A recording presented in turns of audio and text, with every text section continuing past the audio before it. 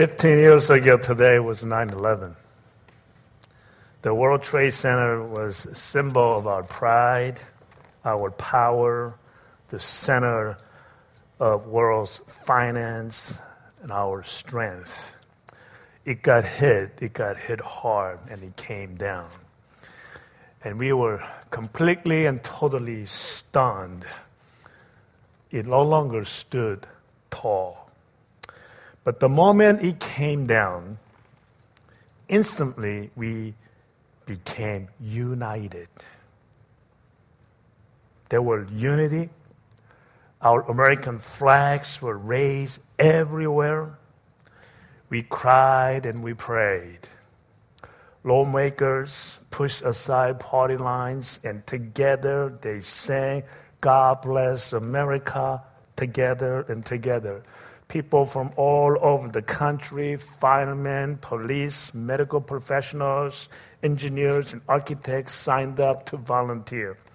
In fact, our company, engineers and architects, signed up to volunteer to go to New York, but we were told that there were just too many engineers and architects already volunteered, so we could not go.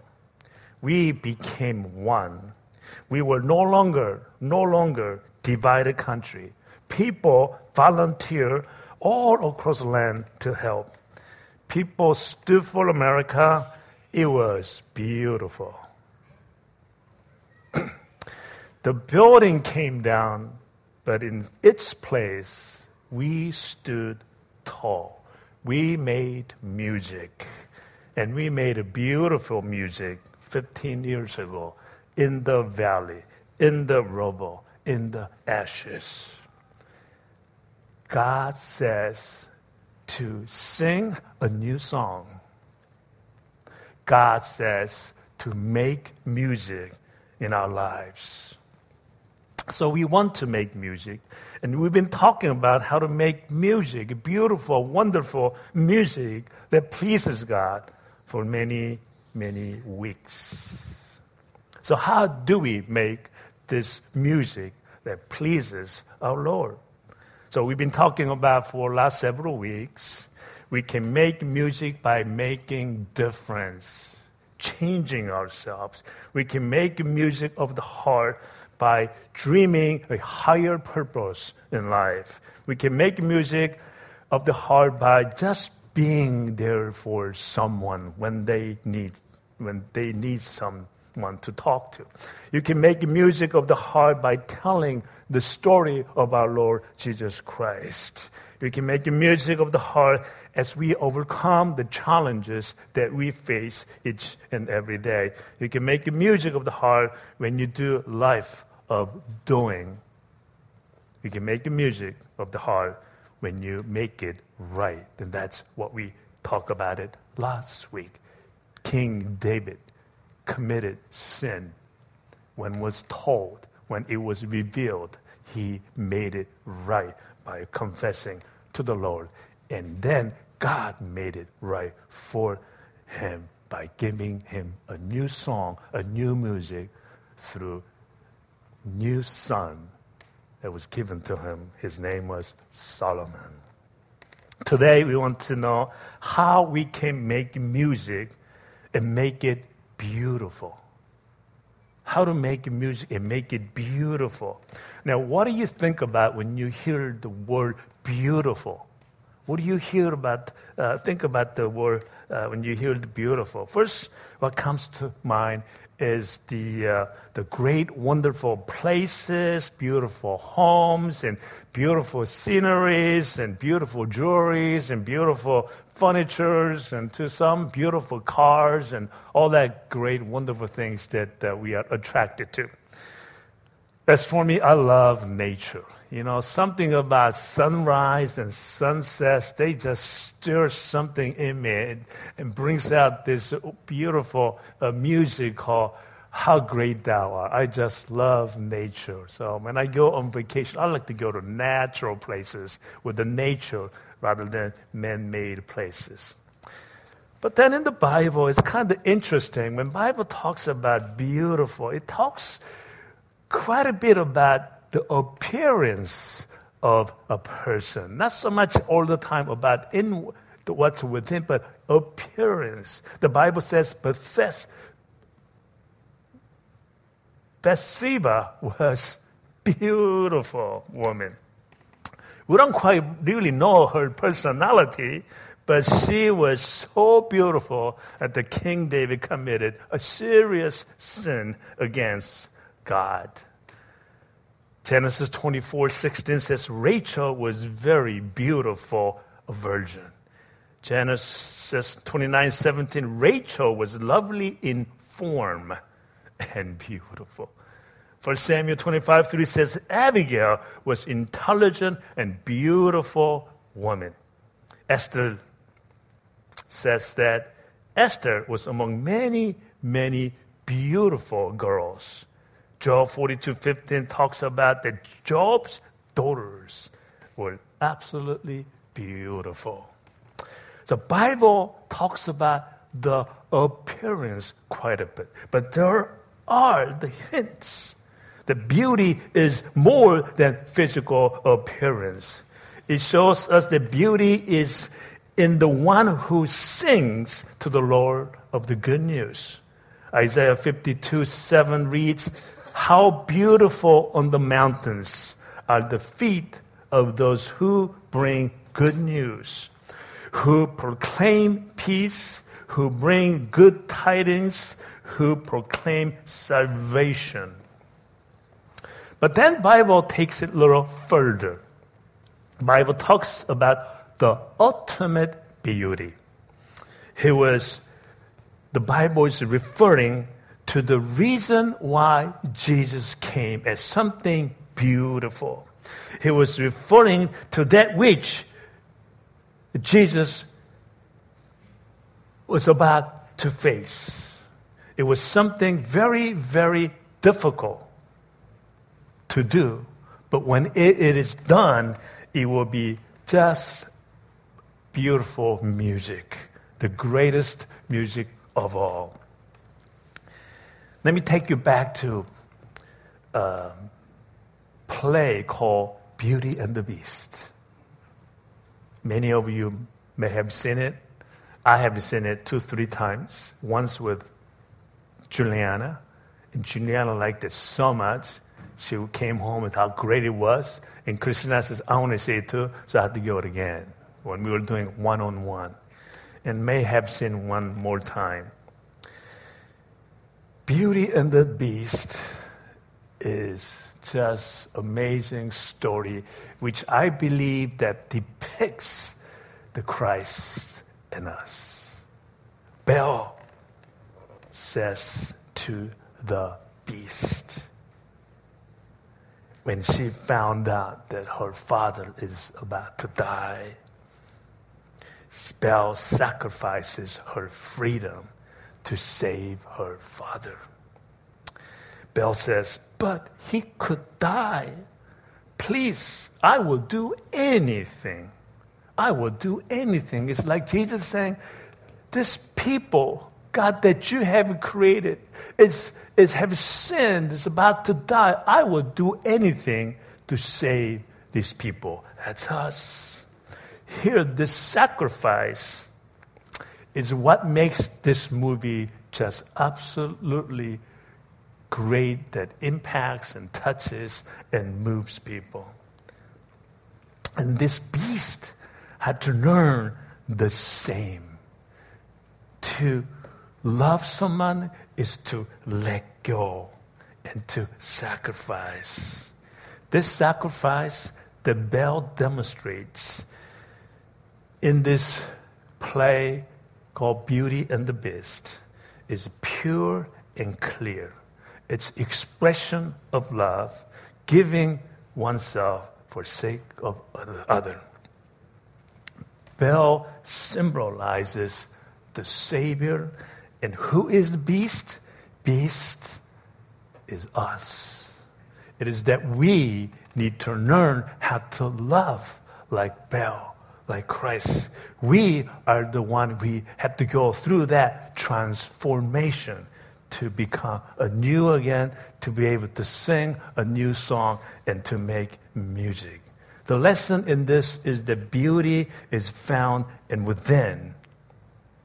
And when you find beauty in within, that's where real, amazing music is created. So, what kind of music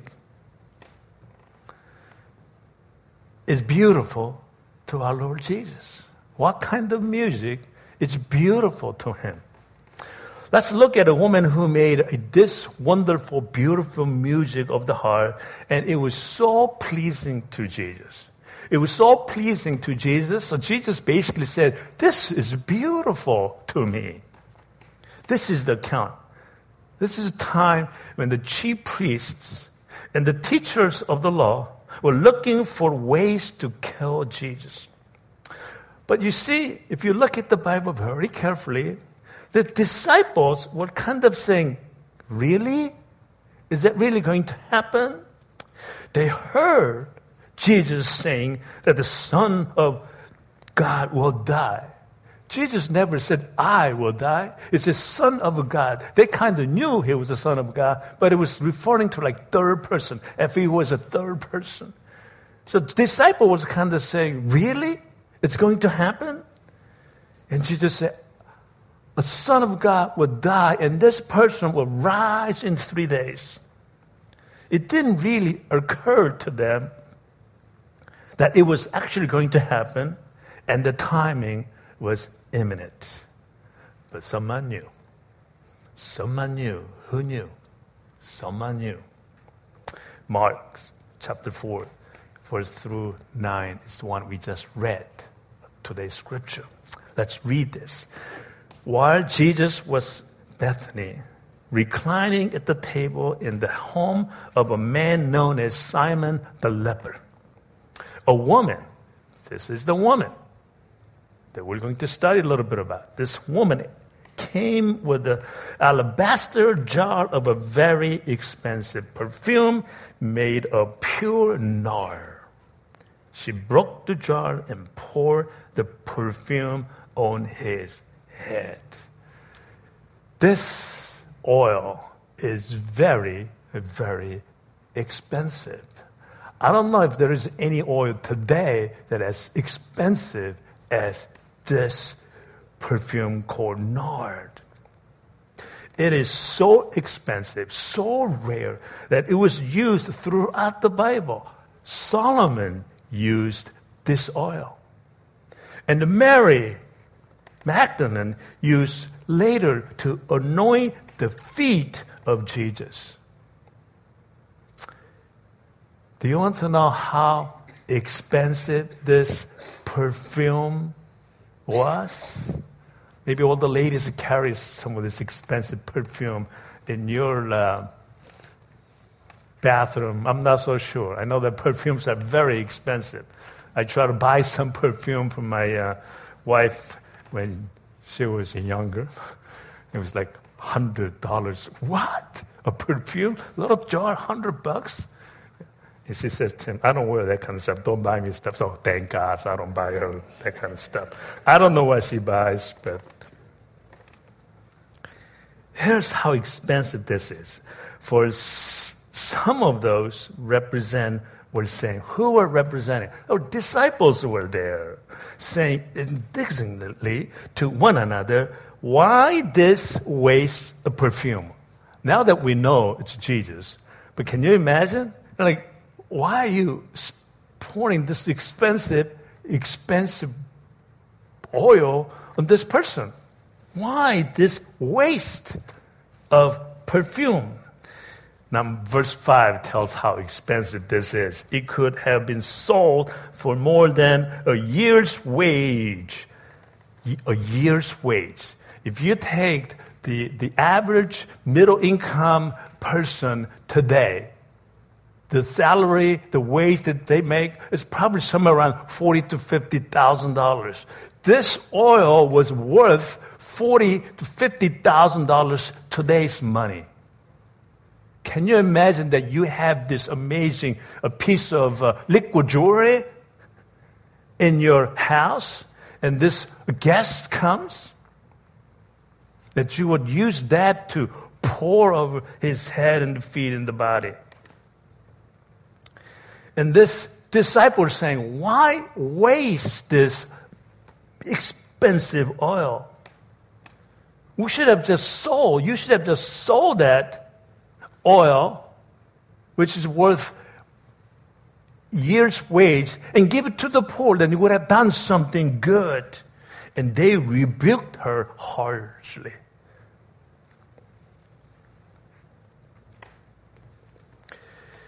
When I fly to Korea, when I go to Korea, as you know, I go there a number of times. So when I go there, people say, well, how was your trip? I say, I sleep pretty good in the plane. And they automatically assume that I'm in the first class. That's why you can sleep well, because when we fly, we can't sleep at all.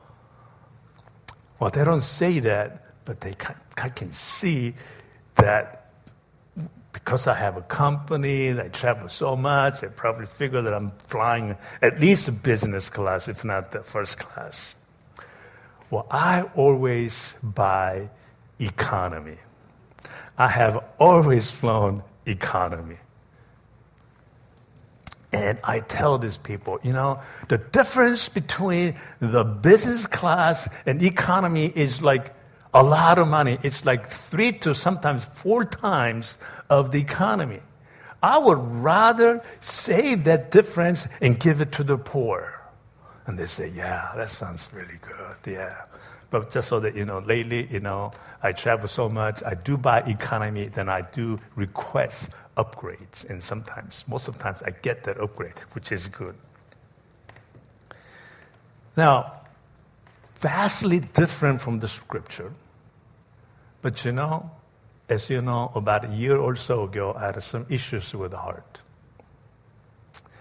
And from that point on, in Janice says, you're not flying economy anymore.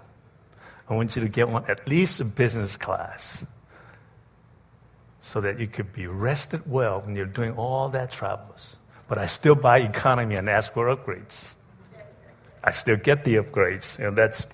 That's pretty good. That's because she may not want to hear this, but because I had some issues with the heart, she wants to make sure that I rest well. What if this is my last trip to Korea that I can make? I don't think so. But you have to think about those things. What if this is last trip? Let him just go in a nice business trip. In this case of Jesus, the disciple didn't think this was going to be his last stop. This woman knew that this was going to be the last stop.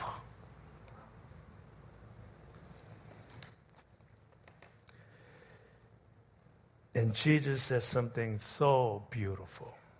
Verse 6, leave her alone. I was thinking, Jesus could have easily said, yeah, you're right.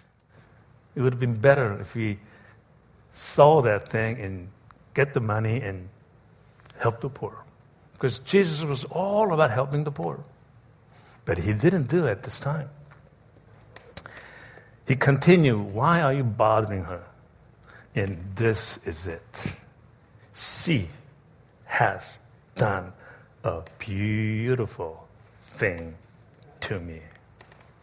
She has done a beautiful thing to me. You see, that's making music. She made a music to him, and he liked it. And this great music can can be made with beautiful heart. In verse 7, Jesus tells the disciple, it is my time. It has come. The poor you will always have with you. And you can help them anytime you want. But you will not always have me. Jesus is saying, the time is near. You will not see me anymore. Verse 7 is so clear that Jesus is not going to be around any longer. And the amazing thing, as I mentioned, is this woman knew about this. That she knew that Jesus was not going to be there much longer. And she demonstrated what would be of his ultimate sacrifice with one thing most valuable to her, the oil in an alabaster jar. Jesus is just saying, she understands the sacrifice that I am about to make for all of you. That was music to Jesus. You know, we try to make music, we try to make things beautiful in so many different ways. Yes, there are many attitudes that which we could say that was a beautiful attitude, that was beautiful gesture.